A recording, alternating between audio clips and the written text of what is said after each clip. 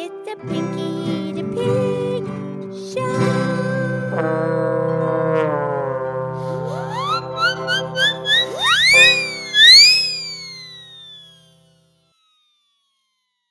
Okay, it's me.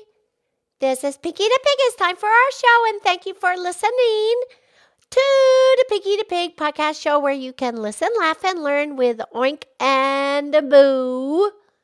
And I'm here with my excellent, fabulous friend, Mildred the Cow.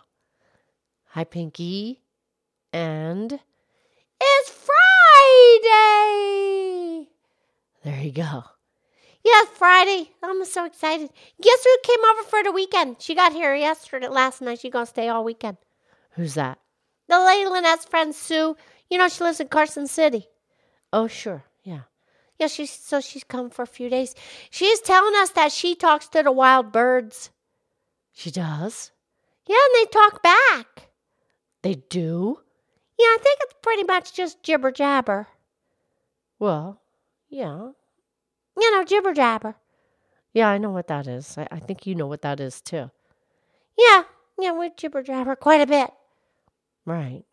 You know, but it's fun, jibber-jabber, and you listen, laugh, and learn with an Winky and a Mooey. Right. Anyway, I don't really talk to the birds.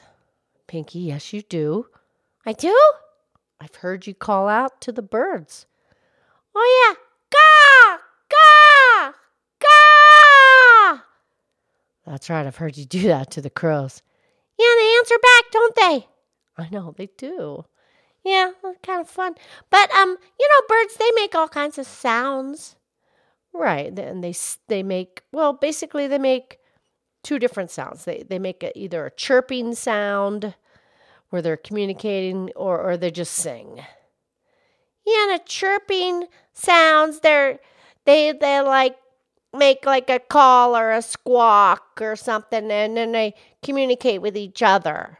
Right, they warn each other about danger, if there's a predator or if there's something that's, coming near their nest and they want to defend their territory, and they'll warn the other birds of the danger. So they make that sound to scare off the predators and warn their other bird friends. Yeah, they make those sounds, they communicate. But the bird that she talks to all the time, that's a mockingbird. Oh, sure, the mockingbird.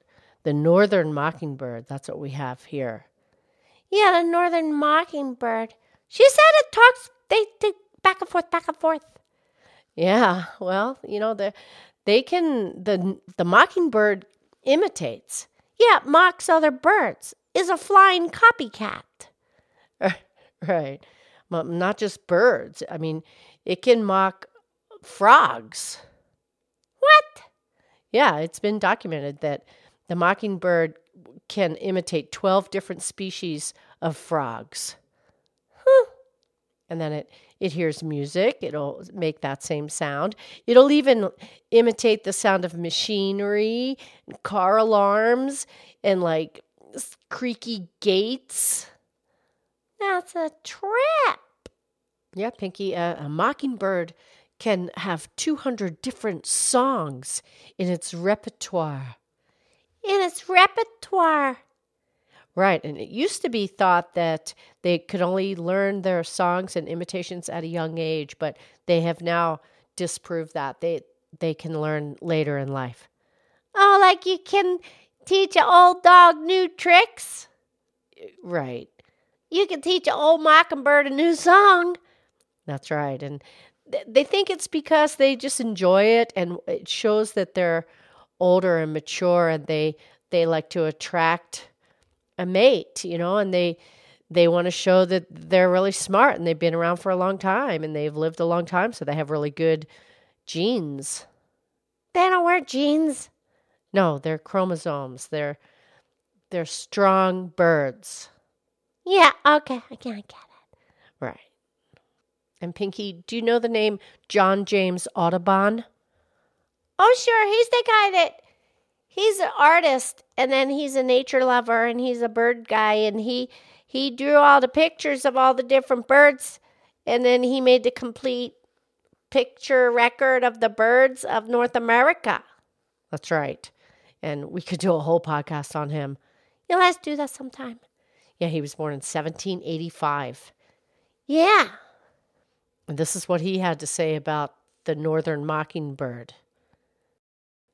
There's probably no bird in the world that possesses all the musical qualifications of this king of song who has derived all from nature's self. Yeah, that's pretty cool. But it's interesting because the mockingbird will imitate other bird calls. Yeah. But the other birds know it's not one of them.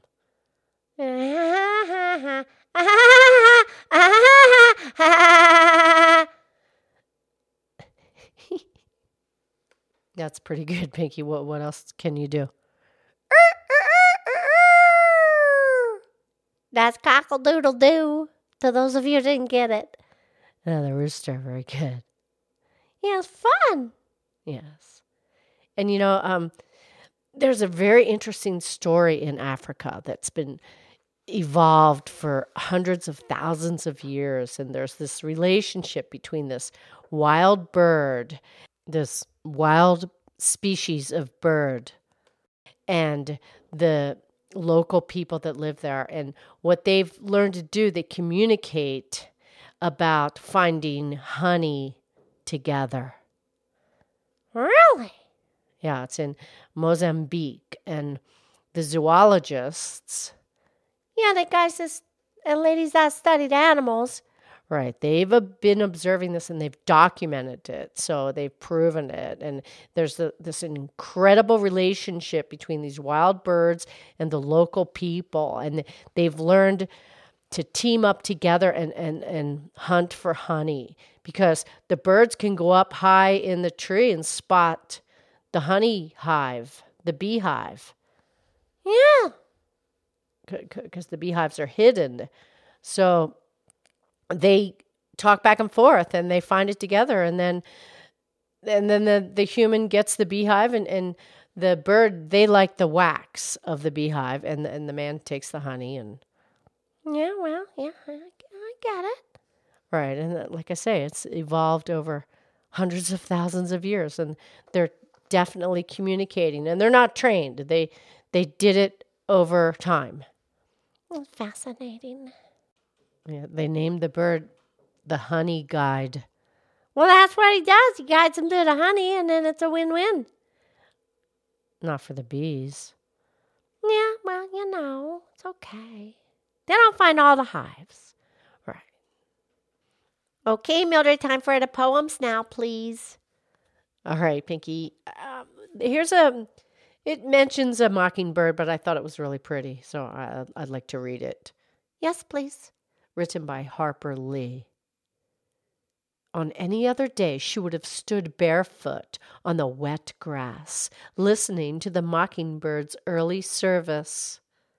She would have pondered over to the meaninglessness of silent, austere beauty renewing itself with every sunrise and going ungazed at by half the world.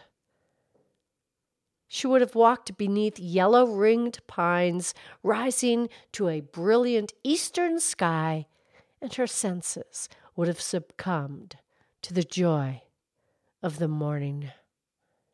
It was waiting to receive her, but she neither looked nor listened. Yeah, she missed the whole thing. She's all wrapped up in something else. She missed the whole beauty of the mockingbird and the nature and everything. Yeah, I think so. And Pinky, there's a very famous book that was written. It has the mockingbird in the title. It was written in the 60s, and there's a movie as well. And we're not going to go into any detail, but here's a couple of quotes from that book and that movie. Okay. People generally see what they look for, and they hear what they listen for. Ain't that the truth? I mean, isn't that the truth? Yeah. And here's another one from that. You never really understand a person until you consider things from his point of view. until you climb inside of his skin and walk around in it. Yes, that's very wise. Great wisdom there. Yes. Okay, you have a great weekend. I'll talk to you on Monday. Okay, you too, Pinky. I love you. I love you.